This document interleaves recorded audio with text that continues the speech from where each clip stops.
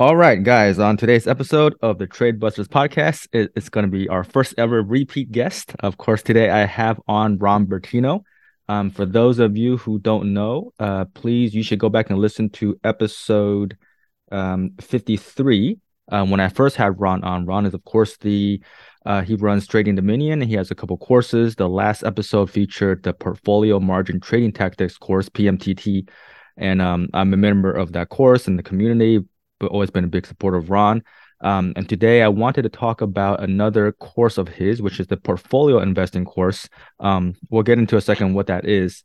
But I think one reason I wanted to get into this, it's been kind of timely because as you guys who have been following me know, the latest season of the podcast and kind of the focus has been on not so much focus on specifically option strategies like data engine and the Trinity system and all that, but kind of pulling back and looking at more from a portfolio construction point of view and kind of a holistic combining things, learning to look at different measures of risk. And so that's actually basically kind of the focus of, the name kind of says, oh, portfolio investing. And there's some other ideas in there, and we can let Ron get into that.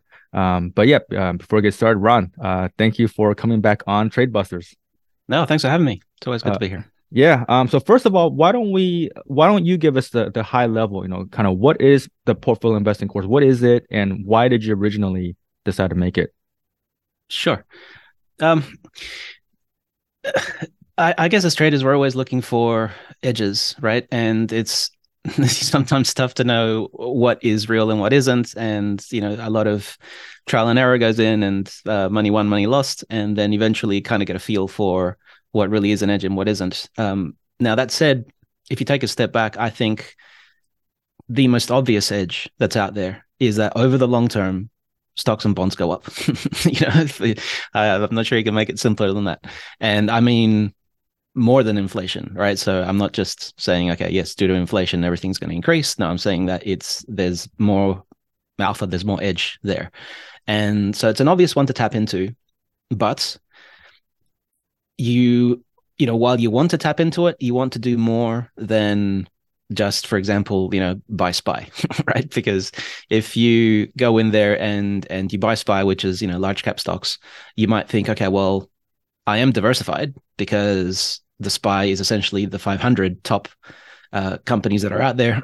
And there's also, which we can talk about later on, there's actually a built-in momentum filter, if you want to call it that, within that, because the non-performance get dropped off and they get replaced by the best, right? And so that's kind of constantly going. So it's actually a momentum strategy, if you think about it. It's not just a static set of 500, but the fact that you're invested in 500 means that you've got what most people think is diversification. But if you look back through history, there are multiple times where SPY has come down well over 40%.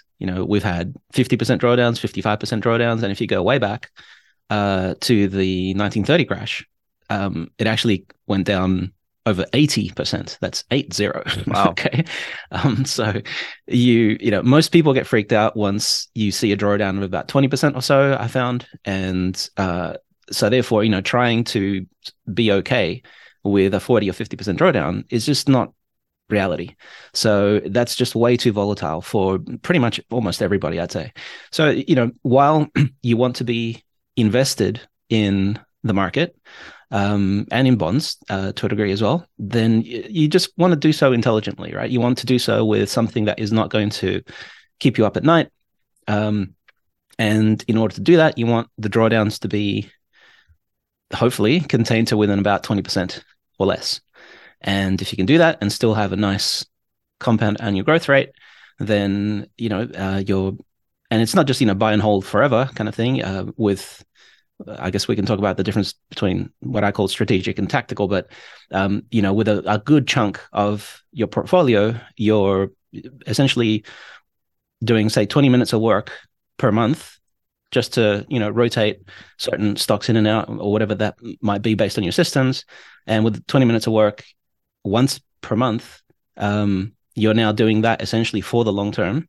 And this is what's going to build your wealth, and, one of the things that I think is important as well is that even if you consider yourself an active trader, most likely you will have your favorite style, or things that you tend to do, be it maybe it's advanced option trading, or maybe it's algorithmic trading, or maybe it's day trading. You love kind of the excitement of watching the stuff really closely, whatever.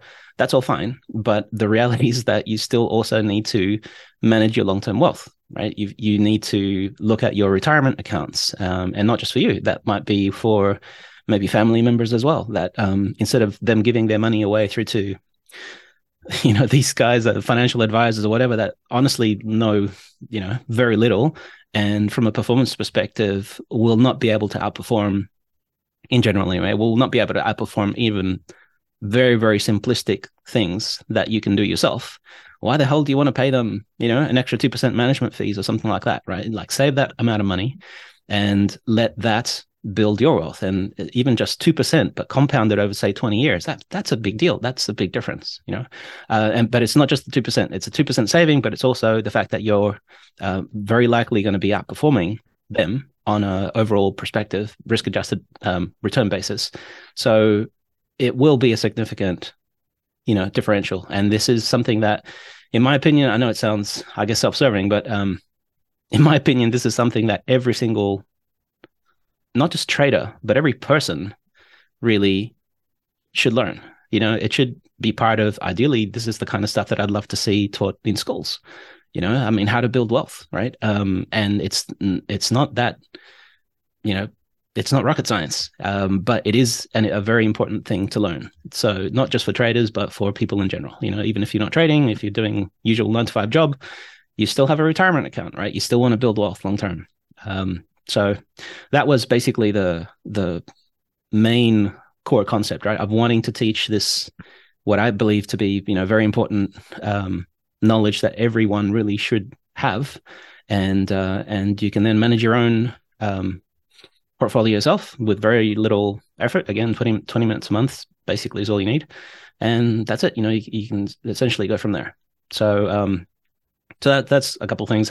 Another thing is that I've got the advanced option course, but the entry price for that is, some people may think that it's a bit high or whatever. It's not, once you get in and you learn the stuff. But I also wanted to have something that was more affordable, such that people could jump in without too much of a worry of the investment they're making to learn, and then they get themselves exposed through to me if they haven't done any of my stuff before, and they can see, hopefully, the quality difference between how I teach versus what other people do.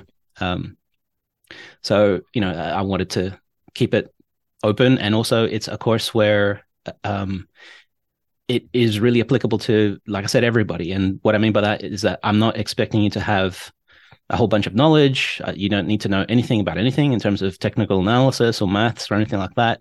Basically, if you're a total newbie, you can do the course. But also, if you're even an experienced trader, there's a whole bunch of stuff potentially in this course that you may not know, or there could well be certain things that you've heard of or even are familiar with, but you don't actually have a good understanding of how it works. Something like, say, a Sharpe ratio, right? You may know what it is, and you have an understanding of the fact that it's a risk-adjusted return, but how is that thing deconstructed? Do you have a mental picture in your head of exactly how that thing is built?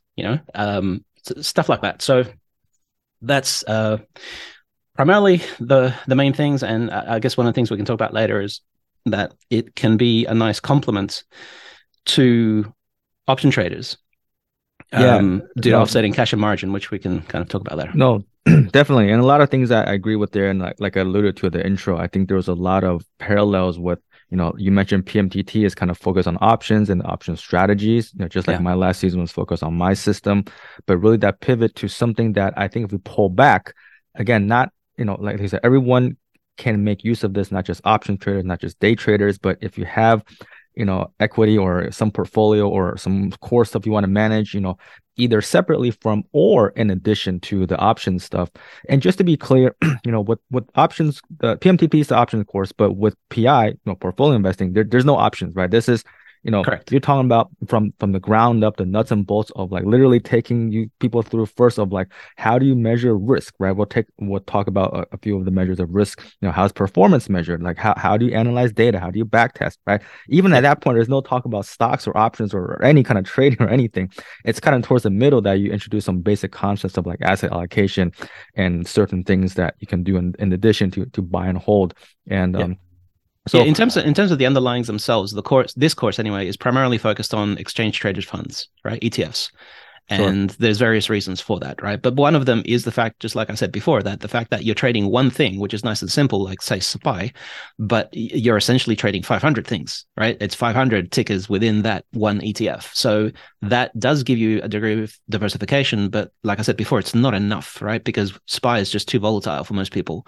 So you need to, combine multiple ETFs together in a smart way in order to have a good risk adjusted return that's with something that is not that volatile and won't keep you up at night when you get a drawdown. And I think one thing that's important, with the options stuff, people like to focus on like very kind of at the strategic level or the trade level. People talk about win rate or like risk reward ratio or like the return on capital, return on margin, all this stuff. But I don't know if you're only trading one strategy, those metrics in a sense kind of coalesce with your portfolio level, performance. But if you're trading multiple strategies, or if, like you say, you have some underlying core portfolio, or you're just kind of managing different accounts, like you need to take a step back and look at kind of portfolio level performance, right? And measuring, like I said, performance rather than just like P&L. And I think that's something important that not people always focus on, because when they first get into trading, they just want to make money, right? And they just want to be like, okay, here, I'm going to make, some dreams of being like, full-time trader, make 6, 7 figures or whatever. But like, I mean, that's fine.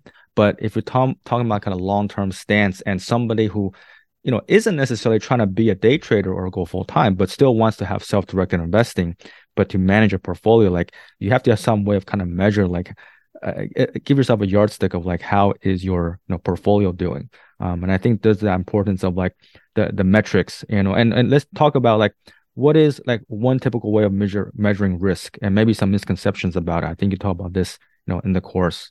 Yeah, look, we can get into specifics, but I'd like to just kind of start off with, I guess, the light bulb moment for me when I kind of when it really clicked, because we hear about certain things that are common, right? You hear about diversification is important, fine. Having uncorrelated returns are good, fine. But it didn't kind of click, at least in my head, until I internalized it with an example that was the thing that kind of made the light bulb go off in my head. So if you don't mind, let me kind of just touch on that first, and then we can get into the specifics. So now I'm going to mention a couple of numbers here, but hopefully it's nothing too difficult. So we've got an example here where I've got strategy one.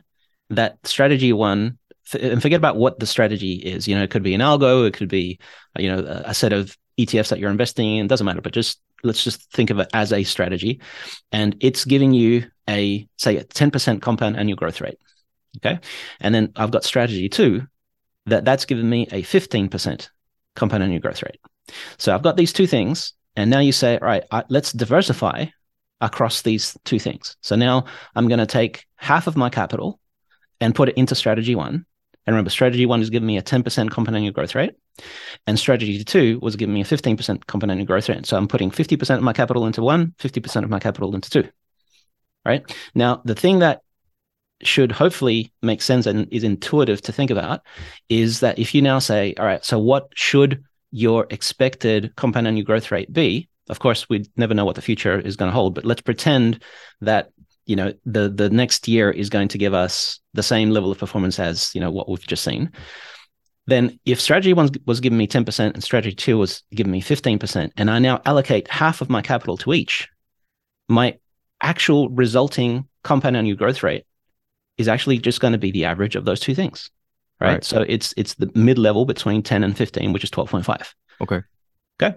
So that's going to be that. And everyone can kind of hopefully agree that, yes, that's logical, makes sense, get on with it, because this is very, very simple. All right. Here's the thing, though. Same strategies. Now, if we, instead of looking at what our performance is, now let's look at what the risk is, right? So now if we basically say strategy 1 now has a max drawdown of 10%, and strategy 2 has a max drawdown of 15% now. So now we're talking max drawdowns instead of compound annual growth rate. But I'm keeping the numbers the same to kind of hopefully make this a little intuitive in terms of the light bulb moment that I'm referring to, right? Right. So most people, just like before, would think logically, if I split my capital between the two strategies, if strategy 1 is max drawdown of 10 and strategy 2 has max drawdown of 15, my max drawdown when I split my capital is simply going to be the average of the two. It should be 12.5%. Okay. The thing is, if these returns are uncorrelated to one another, and without getting into the details of what, really what that does, uncorrelated means, but really just think about, if the returns are uncorrelated, it basically means they're not both drawing down by the same amount at the same time. Okay. So when strategy 1 is drawing down, then hopefully strategy 2 might be making money. So therefore, when you're splitting your capital between those two things basically balance out. So you actually have no drawdown because one is in a loss, one's in a profit, Right. and they balance out, right? So that's more or less what I'm talking about with uncorrelated returns. But if they are uncorrelated, then your max drawdown is not going to be 12.5. It is not the average. And here's the thing that will hopefully blow some of your minds, and that is that it could actually be 8%. Right. And what I mean by that is that 8% is less of a drawdown than the minimum between those two strategies. One was 10 and one was 15. And I'm telling you that by splitting your capital, you could actually bring your max drawdown down to 8%, which is less than either one of those two original strategies. That is the beauty of this thing, right? Because now you're in a situation that by splitting up your capital between these two strategies, now your compound annual growth rate is simply just the average of what the two strategies are. Honestly, it might even be higher. It might not be meaningfully, but I was going to say, if you cut the drawdown and you have more of the capital in play, you could even potentially boost the CAGR. I mean, it's situational. Yeah, it depends. I'm making the assumption that you're not implementing any leverage. Sure. Okay. So if you're splitting the same cash, and I'm being literal with cash, they had no leverage, then yeah, your compound annual growth rate will be 12.5%. Right. And you can validate that mathematically just even through the back test. So it is the average, but your risk is not the average of the two. Your risk could actually be even less than either one of the two individual strategies. So that is the key. And when I kind of spent a little bit of time trying to internalize that, that's where I go, oh crap, that is the golden goose kind of thing. That is the key things. And the key, remember, is that it's not just the fact that you're diversifying. You need to diversify into strategies that have uncorrelated returns. That's the key. And if you do that, that gives you the golden goose. What's interesting is you actually, you say you weren't going to address the risk thing yet, but your answer kind of did, right? Drawdown is kind of one measure of risk that some people don't care to look at, right? They just focus on the strategy. I risk 2 to make 1, whatever. But like drawdown to portfolio, that's something that you should pay attention to. And I think the example you gave with the two non-correlated strategies, I think you have the video. People know about the Ray Dalio, the Holy Grail video. I think you have that linked in the course actually. But the idea of like, I do. Yeah. The thing is, he's talking at a fairly high level. Right. It's like this is like a very simplistic way of breaking down that even his presentation. Yeah. But yes, once you've internalized the example that I just gave, if you then go to the sales page, then you can watch Ray Dalio, who's obviously super rich, very, very famous guy, very successful trader, talking about this. He calls this the Holy Grail, right? He believes this is the key, right, to investing, and I agree. I think it really is. But that's the key. It's got to be not just diversifying; it's got to be diversifying with uncorrelated returns, right? So that is one of the things that you really should be looking at when you're looking to put things together into a big super portfolio, if you want to call it that, right? You don't just want to choose strategies that you so-called like, right? You really want to look at correlations, and there's various other things that you can do in order to kind of see if these things are, correlated or not. And you want to put together the ones that are most uncorrelated, of course, that still have good returns. But the correlation is really quite an important thing. And, people talk about measuring performance, and sometimes the the risk side gets ignored. But there's certain metrics that kind of combine the two, right? We talk about not Yes. just absolute returns, but risk adjusted, like Sharpe ratio, it's taking into account the standard deviation, right? And there's like the Yes. MAR ratio, CAGR over max drawdown. Yeah. And why do you think that's important? And why do you think sometimes without knowing these, and you mentioned in the course, like data can fool you, right? So Yeah. what's the importance of like understanding the inner workings, I guess, of these metrics? Okay. Um, one of the things is that a lot of the things that are common that people focus on are actually not very good, unfortunately. So, and what I mean by that is that a lot of people do focus on things like max drawdown, and even I mentioned it just in the prior example, right? It's not something you can necessarily ignore, but it's also not something that you really should put that much focus on. And the reason that I say that, and to me, this was kind of like another light bulb moment when I came across this originally as well. And that is that when you're looking at sample size, right?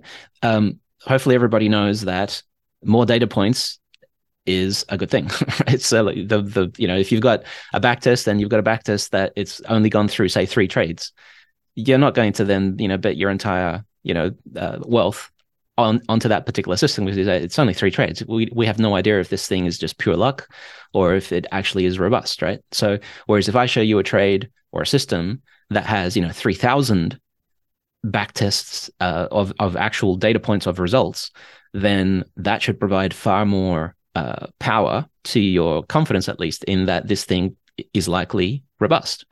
So more data points is a good thing, and I think everybody would find that obvious. But most people don't think of that now when you're looking at something like a risk measure, because if you think about what max drawdown is, you might say, well, yes, I'm looking across, even if you've got a backtest of, say, 10 years, right? So you've got a backtest of 10 years, and now you're looking for the max drawdown. And let's pretend the max drawdown is, I don't know, 20%.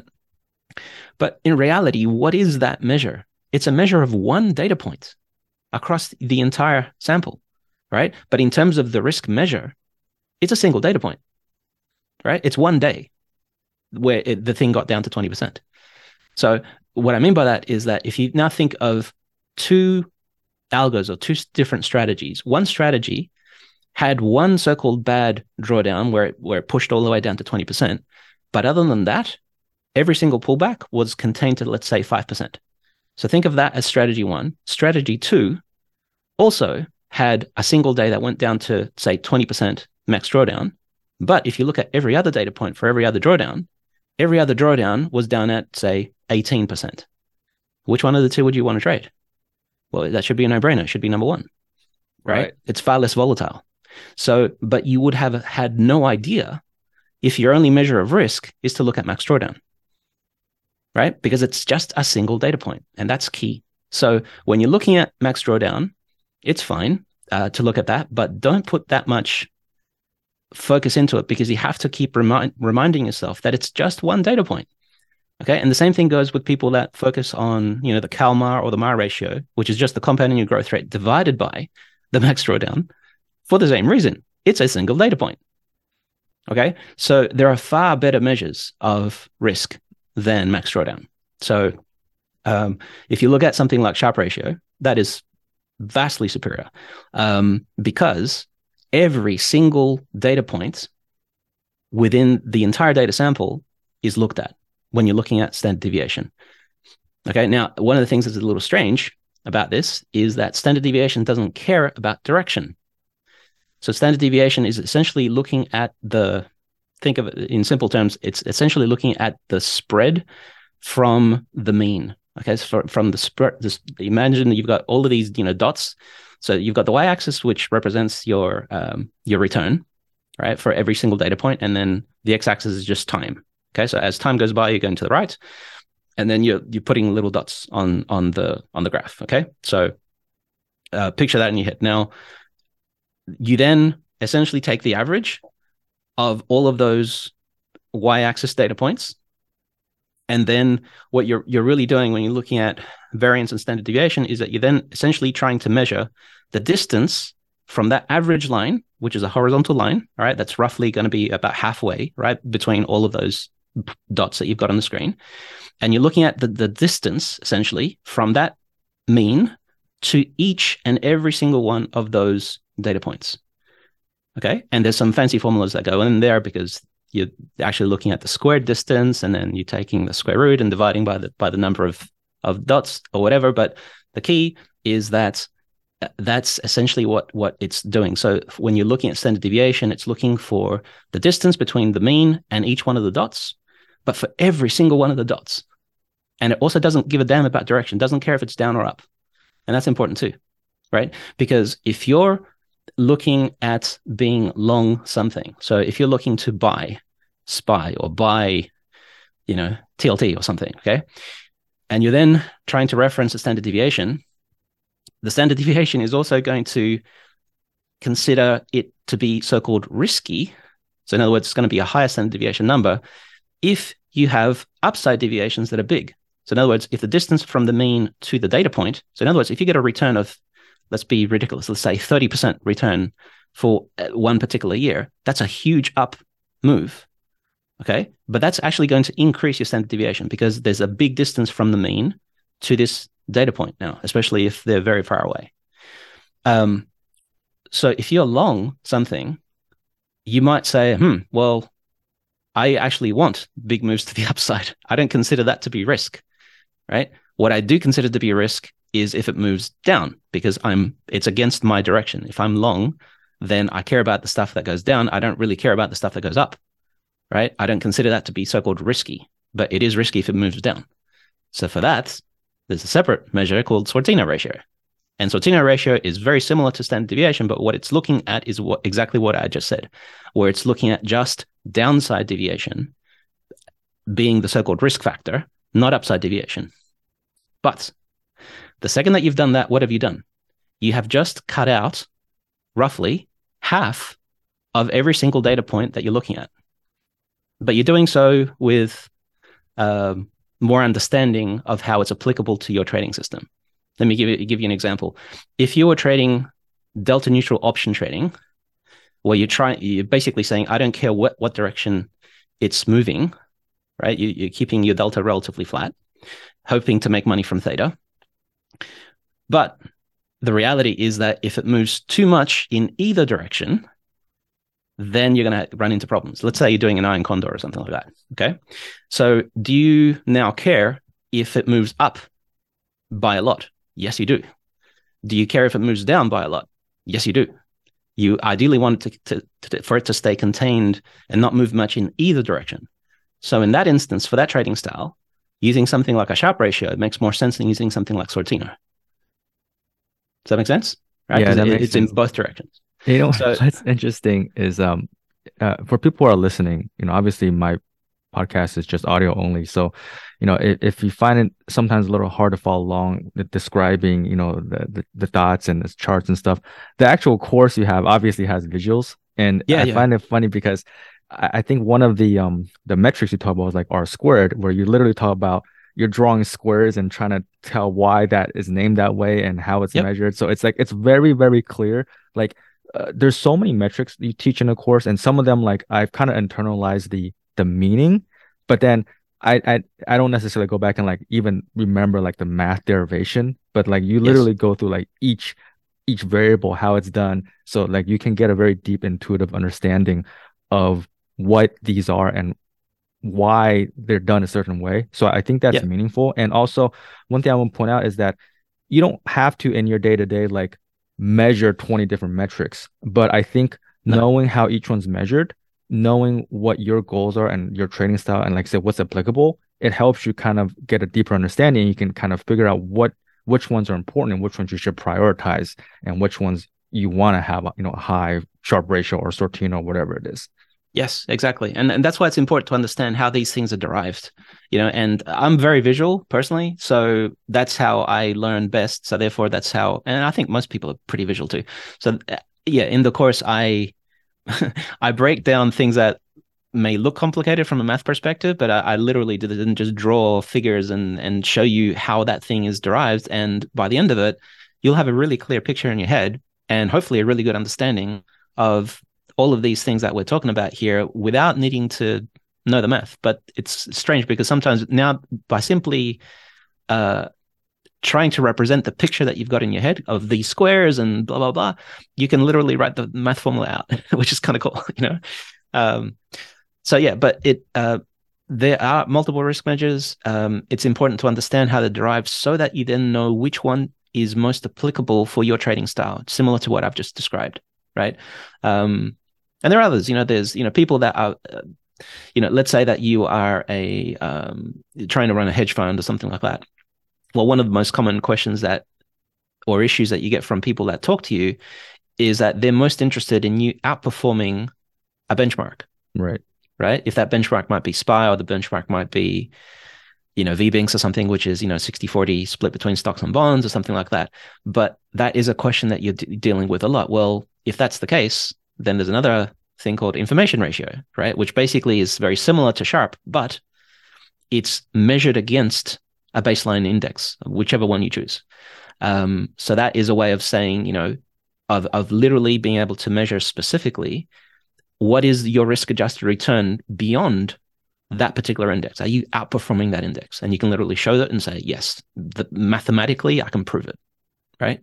Now, all of that said, my favorite measure of risk is none of those. And it's one that is not very common, but it's basically called the Alsop Performance Index. I was about to ask you, is it the Alsop ratio? Okay, go ahead. Yeah. And without getting into math of that, the key thing about the Alsop Performance Index, which is the acronym is just UPI. Some people call it Alsop ratio. It's sometimes called Martin ratio as well, but basically I just call it UPI. But the key and really cool thing about the UPI is that it's the only risk measure that not only takes every single data point into account, similar to standard deviation, but it also takes time into account. And if you think about that, if you psychologically look at two different strategies, and one strategy, is up, it's down, it's up, it's down, it's up, it's down. Are you sleeping well at night? Yeah, it's just, chopping around. You don't care, right? But if you then have another strategy where imagine that you kind of grab all of the drawdowns and you just front load them, right? You put them at the front and you're in this huge drawdown and you're not back to being squared. Like you're not back to even for like 3 years. Have you slept well at night? No. Right. Okay. So if your drawdown lasts for a long time, psychologically, it tends to not be pleasant. Okay. So the UPI is one of the risk the ways of measuring risk-adjusted returns, where it basically looks at both things, but it's now looking at every single data point and also time. And therefore, by having a good UPI, implies that you've got a strong compound annual growth rate, but this measure of the also index is small, right? And therefore, the UPI is large. And therefore, what that implies is that you've now got yourself a strategy that has good returns, and then the drawdowns are shallow, and the duration of the drawdowns are relatively short. So one thing that this kind of leads into, all this talk about the different indexes, what's applicable, it basically brings up the topic of like best practices when back testing, right? Because there's kind of off-the-shelf software available for back testing, and there's really good ones now, and they're getting more and more advanced. But something that like people I've seen back in the day were like, they'll pound through like 100 back tests and try different strategies, but like the only printout they're looking at is P&L and like maybe max drawdown, and like CAGR, and then just they keep pumping out the strategy until they get one that's like 1,000% CAGR, and like, okay, that's the one, right? Now maybe it is that good, but then like you don't look at the in betweens. Like the max drawdown is one good indicator, but you should really look at the whole chart, right? How long are you going to draw down, the frequency of drawdowns, and obviously, I think you talk about that in the course, and I think one of the tools that you introduce people use is Portfolio Visualizer, because they have a lot of things you can look at the charts over time. Can you talk a little bit about what that is, some of the functionality, and why you like using Portfolio Visualizer? Sure. Okay, so it kind of changed since I launched the course, but so Portfolio Visualizer is a website or web service that you can use, and they do have a free tier, And the reason that I say it changed a bit is because when I launched the course, it was completely free, right? They had no paid tier at all at the time. And afterwards, they kind of decided to change things, which I can explain in a little bit. But anyway, so there is still a free tier. And in terms of the types of things that it allows you to test, is that number one is that it allows you to very, very easily and very quickly, by the way, back test both. Well, I haven't defined this, but anyway, I was about to say both strategic and tactical portfolios. So we'll get to that in a second, or you can go ahead and do it now. Either way. All right. So, in very simple terms, what I call a strategic portfolio is something where you have fixed tickers and fixed allocations per ticker, which stays static. All right. So, super simple example. Let's pretend that it's 60% stocks, 40% bonds. Right. That's it. So it doesn't change from month to month. You just keep that. You keep trading the same tickers, and you keep trading the same weightings per ticker, and that's it. That's what I call a strategic portfolio. A tactical portfolio, at least by my definition, is one where you're allowing for things to be more adaptive. And you're basically, and most of the time you're looking at things like momentum, or you could be looking at volatility as well, but momentum is typically the most common thing that people look at. And the logic there is basically saying, well, instead of me just blindly being 60% in stocks and 40% in bonds, shouldn't I look to see if they're performing well before I make that decision, right? And therefore you're now looking at momentum. So, and now when you look at that, you might say, well, heck, maybe USA stocks are not doing well, and international stocks are doing really, really well. So I'll invest in that instead for now, for this month. And then next month, if things have reverted and now US stocks are outperforming international stocks, then you now switch and you invest in US stocks.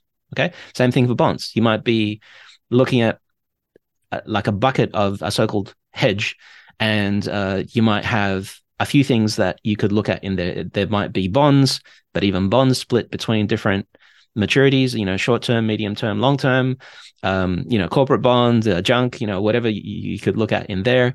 You might also be looking at, gold and silver and platinum, right? You might be looking at other commodities such as, oil and various other things. So that is all in the so-called hedge bucket.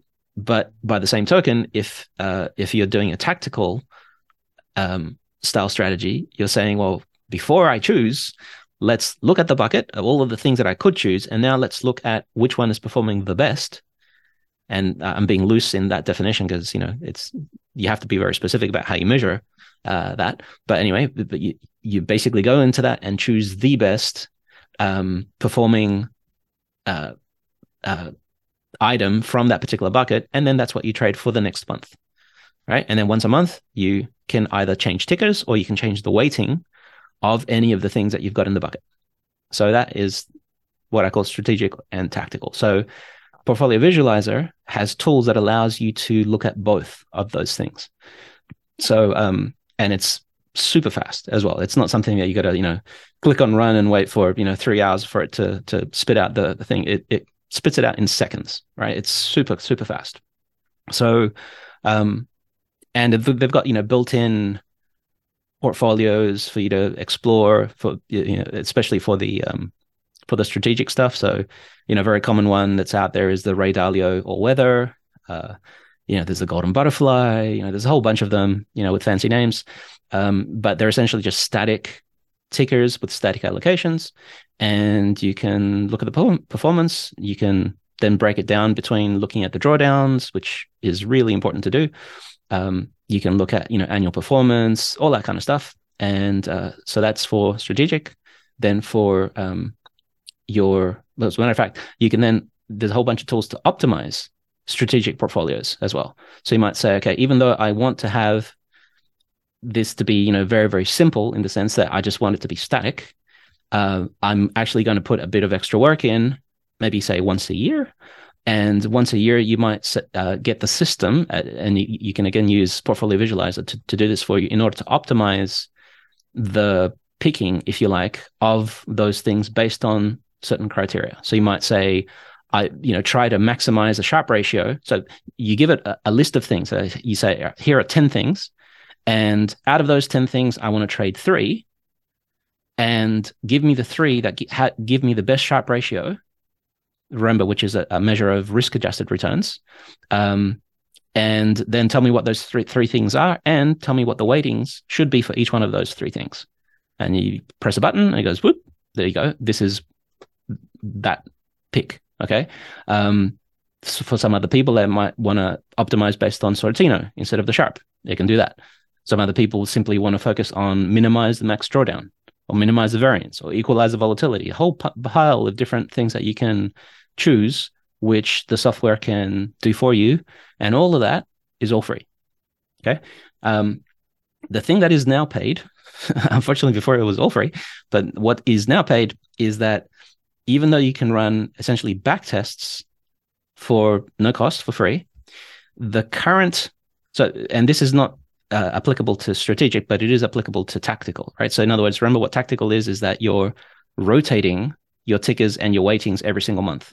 So what they do with a paid tier is that they show you all of the historical tickers and weightings for whatever strategy you've configured, but they're not going to show you the current one for this month.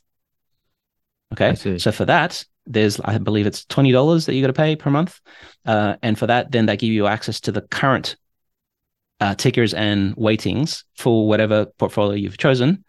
And then you can come in and now use this tool to essentially help you do your wealth building kind of thing every single month. So these 20 minutes per month at the end of each month, you come to Portfolio Visualize, and you can use that tool and essentially nothing else to help you figure out what the momentum is for, picking things based on best Sharpe ratio, or, whatever it is that you've actually got. And you can go from there, right? And they've got a whole bunch of timing models for the tactical stuff. So, moving averages, momentum, volatility. They've even got something they call core and satellite, which think of that just as combining 2 portfolios together. So you've got what, a common thing to do is that you'll have a core, which is based on strategic. So in other words, the core is based on fixed tickers and fixed weightings. But then you can hook up a satellite, which is like, typically is going to be like a momentum style portfolio that you combine with your core portfolio. So you get a blend of the two, right? They call that core satellite. So, very cool site. Again, if you've used any other, backtester style tools before, you'll be blown away by how ridiculously fast this system is. I honestly don't know what they do, but because with something like with the strategic portfolios, you may say they simply just cached all of the lookups everyone's done, so therefore for the results I can just pull from the cache instead of having to recalculate everything. But that doesn't make sense then for the momentum strategies, right, which are changing all the time. Even all those momentum strategies are calculated literally within like 2 seconds, right? I don't know how they do it that fast. So it's pretty cool technology, in my opinion. Again, you can use it for free for backtesting purposes, and also for strategic portfolios. If you want to use it for tactical and you want to see the current tickers and weightings for that, you will have to pay. Do you remember off the top of your head how much that first tier is? Just to see. $20, I think. Is that a month? Yeah. Okay. I mean, I guess that's reasonable, and it depends on what you're getting out of it, right, and how much assets you're managing or whatever.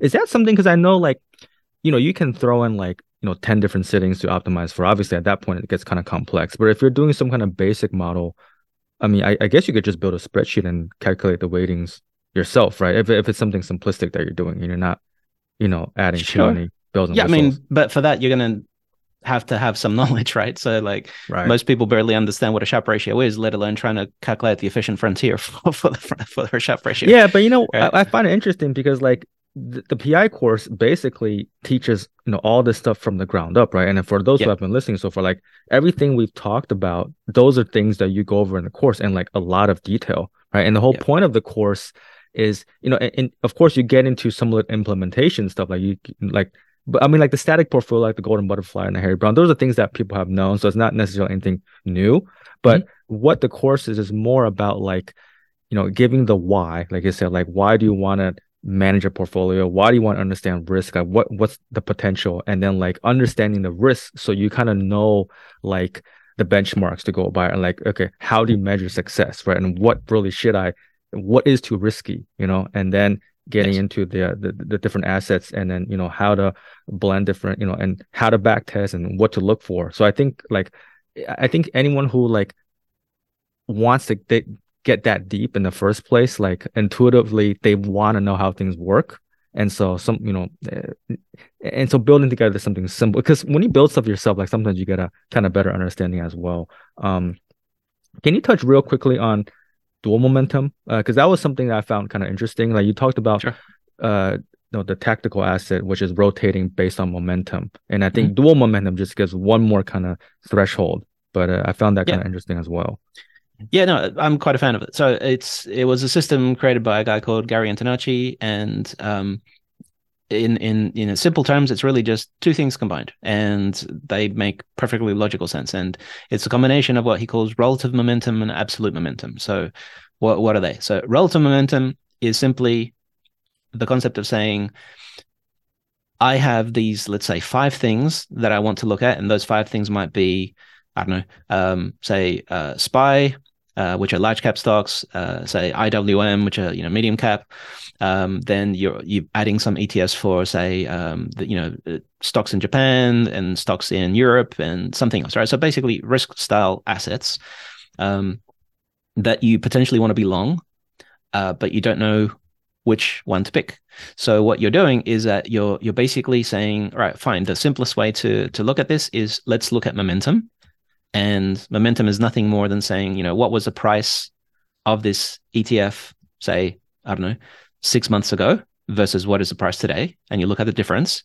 And if the difference between today versus 6 months ago is positive, that means this thing has gone up over the last 6 months, and if it's negative, it means it's gone down. So what you're now doing is that you're saying, all right, let's do that where we're calculating a momentum measure for each one of these five things that I'm looking to potentially invest in, and simply go for the best one. Now, that needs to be qualified too, because it doesn't necessarily mean the best one that is doing well. It could actually be the best one that is doing the least bad, if that makes sense, right? Right. So if I've got the five things and everything is, let's say the whole market is getting pounded, everything's down 20%, but if one of those five things is down, say 5% instead of 20%, then the thinking is that by being invested in that, when the market does turn, in theory, that one should likely do better than the rest because it's drawn down far less than the rest. So it's got less recovery that it needs to make before it kind of rebounds. So that is the concept of relative momentum. And it's simply a matter of saying, let's find the one that is doing the best or the least bad out of the things that I'm looking at. But then it's put together with this concept of absolute momentum. And what is that? Well, absolute momentum is a concept where you say, I like to kind of break it down into two. So the first thing is the concept of saying, well, if something is doing badly, then I actually don't want to be invested, right? So just like the example of relative momentum picking the least bad one, but if it is been going down for the has been going down for the last few months, then I'm simply going to wait, right, for it to start performing positively before I want to jump in. So that's one kind of concept of absolute momentum where you say, I don't want negative momentum. I want it to actually be doing okay before I jump in, at least showing some kind of positive momentum signal. But when you then look at that, and let's pretend that the positive momentum is, let's be silly, let's just say something very small, like 1%, right? Positive momentum. And then you take a step back and then you say, well, if I was to, and let's pretend that you're looking to invest over, say, the next 3 months. And then you look at what a 3-month bond would actually pay you in terms of the coupon. And let's pretend that 3-month bond is going to pay you, I don't know, 3%, let's just say. Then in that case, people call that the risk-free rate, right? So bonds are typically considered to not have risk, which is not true, but let's go with that for now. So if you can get a so-called risk-free return of 3% over 3 months, And whereas this ticker that the system has chosen is only showing a 1% return, then at that point you might say, well, you know what? It makes more sense for me to simply invest in these 3-month bonds instead of investing in this so-called risky asset, right? So what absolute momentum is it basically takes the actual momentum of the ticker, but in it subtracts the risk-free rate. And then anything that's left over is what the absolute momentum actually is, right? So it's a combination of those two things. So it's relative momentum, which finds the best performer or the least bad performer, and then it combines that with the thing also needing to have absolute momentum, which, remember, means not just positive momentum, but positive momentum that is bigger than the risk-free rate. And if it's got both of those two things combined, then it allows it to pass to the finalist list, if you want to put it that way, right? And then based on, if you go into Portfolio Visualizer, you can basically say, pick the best 2, as an example, out of the 5 that have both of these qualities within them. So it's a pretty good way to kind of filter things. Yeah. So basically, you have a list of assets you want to be invested in, but first pass is which ones are actually beating the risk-free rate at the moment, right? That cuts out some of them. And then of the remaining ones, which one's the best out of these? And I think you can specify, not necessarily even the best one, you can select the best 2 or best 3 out of that list. So there's some different parameters you can do. And you can get fancy too, right? You can get fancy with not just looking at one look back period, but you can have multiple look backs, right? So you can say a 3-month look back, a 6-month look back, and a 12-month look back, right? And combine those things with different weightings. And you can say, I want to weight the 3-month look back at, say, 30%, the 6-month look back at another 30%, and then, the last chunk at whatever percent you actually want. So you can get fancy with the look backs, not just with the number of tickers that you want to pick for your shortlist as well. Right. And before we close out, and the thing I want to close with, actually, the thing I've been most excited about, which and one thing to point out first is that I think one reason this course is kind of applicable and easy to approach is because you don't have to necessarily have a lot of capital to apply these concepts, right? What the PMTT course, portfolio margin is obviously ideal, right? And that requires some threshold depending on what country you're, what brokerage. And you've mentioned you can use span margin on ES, but there's some inefficiencies there. But there's some minimum amount of capital that's not that little, right? That you need to realistically implement.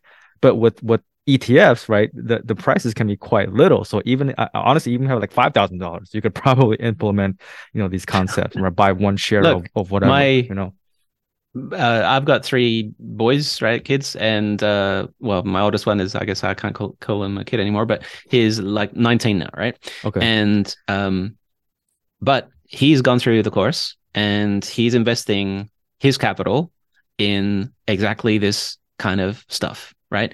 And he's only got like a couple $100 nice. Like from his kind of savings. So and you might say, how the hell could you do that? Well, the way you do that is there are a bunch of brokers out there, including Interactive Brokers, fractional shares that do fractional shares. Exactly. Wow. Okay. Yeah. That's cool. Yeah. So that's one thing I find really great about this course. But what I'm excited about, and something that I've been kind of pounding the table on myself, even before this season of my podcast, is the idea of combining, and I used to call it combining passive with active, meaning you could buy a passive core portfolio, whatever, SPY, and trade options on top. Now I've kind of ditched that because obviously we know I don't think purely passive is that necessarily that great anymore. But to run something like this, where it's a little bit more work, you're not day trading your assets, but you have some kind of tactical portfolio. And I mentioned this before, right? When you have cash, when you have bonds, when you have ETFs, these are marginable, right? And I've talked about the difference between stock margin and options margin. When I talk about margin, we're not borrowing any money. Marginable means these assets are can be collateral for buying power for option strategies, right? And so the idea that you can run the PMTT stuff or any option strategy, right? I'm running my put selling and my data engine and all that. Combine that with everything you teach in this course, and that really helps implement the concepts of the non-correlated strategies, right? Because if you do momentum and then trend following with the underlyings, there's going to be some risk profile, there's some equity curve.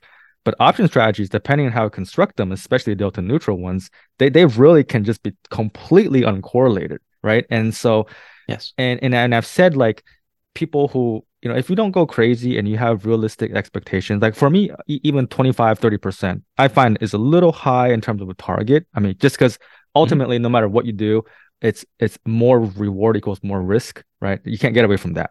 But if you're trying to do like 15 to 20%, that really lets you scale back, right? Because if your core portfolio or whatever you're doing, with the dual momentum, like let's say you're only getting something small, like 5 or 6 or 7%, and then you trade a couple different option strategies, or like right now, heck, even T-bills gives you like almost 5%, and option strategies, if you can do something like just even getting like 5 or 6, like you can stack three things of 5% together. That's 15% CAGR, right? And like you said, if they're uncorrelated, the drawdowns of the combined portfolio really may not even be that big. Yes. And I know that in your form, like the option stuff is complex, so you don't really promote that stuff that much in the PI course. But like I think ultimately, Not at like all, actually. for yeah, but I think that really unlocks the potential, right? Yes. And I've said this before. I think margin, and I don't want to say this in a way to mean take risks, but I think margin and this kind of leverage is the actual only quote unquote free lunch, because you're essentially running two entirely different portfolios on top of each other with the same capital base. Yes. I find that really powerful and something that I've been trying to spread, right? And again, I don't want people to misconstrue that like, okay, trade big or take a lot of leverage, right? But the fact that you can do different things and do each of them very small, but the net effect, this return stacking concept, I find that really appealing. Yeah. I think there's two main things that kind of come together, right? When you're looking at this. So one of them is that it's kind of hard to explain without being able to draw, but let me try. And so, a lot of your community are, relatively experienced option traders. So I'll throw a couple of terms out there. So if you don't get it, then, I guess ignore it. But if you look at something like, say, a broken wing butterfly, it is essentially like a triangle style figure, right? If you look at the risk graph, it has two components. It's got a front wing, it's got a back wing. The front wing is a put debit spread, a back wing is a put credit spread. Now, if you just break those two things down, a put debit spread requires debit, as the name implies. So in other words, it requires cash for you to buy that thing. So in the same way that if you want to buy an ETF such as SPY, then if one share of SPY is worth $100, then you need $100 of cash in order to buy that thing. Okay, so if you're looking at a put debit spread, a put debit spread has a debit you got to pay, which is essentially the same thing. You need to consume cash in order to buy that thing, in order to buy that front wing. Now, the back wing is a put credit spread, and a put credit spread literally brings money into your account at initiation. And I'm being literal there, right? It literally brings money into your account. So if one thing took money out of your account because it's a debit, and the other thing put money into your account because it's a credit, those two things essentially cancel out, more or less. So on a cash basis, doing that style of trade consumes extremely little cash.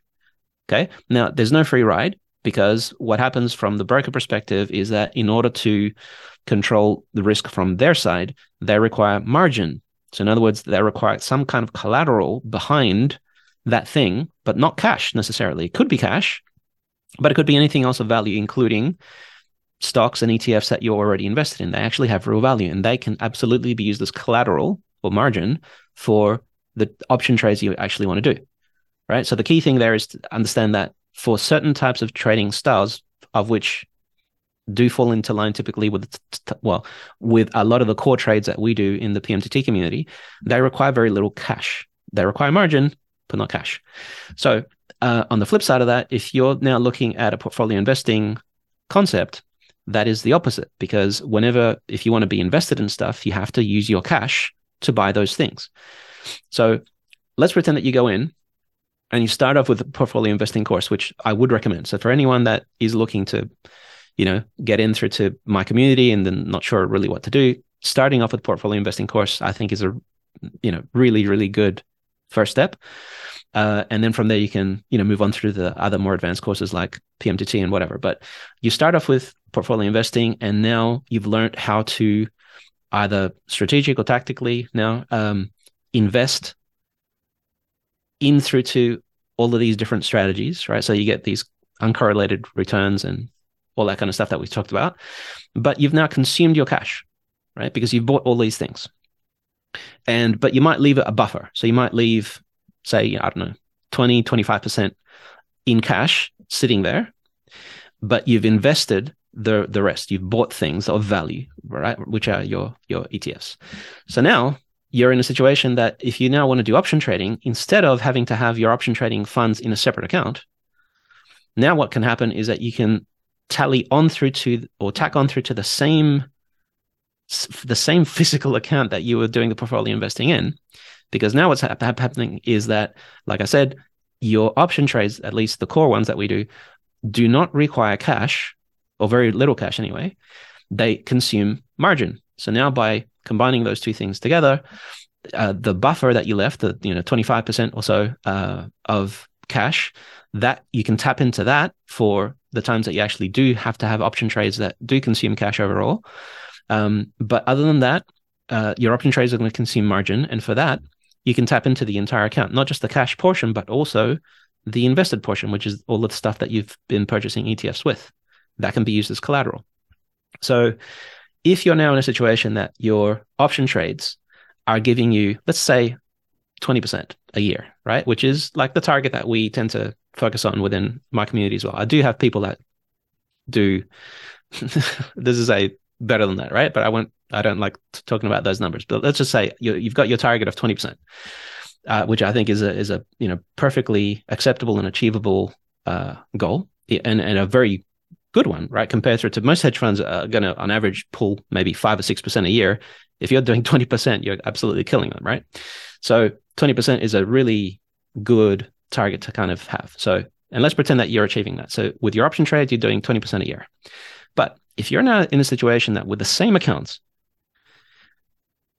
having diversified out, right, so that you've got a nice conservative risk-adjusted return, let's pretend that you can now pull 8% over the long term, right? Yes, you will have years like 2022, which, are not good, but they're outliers, okay?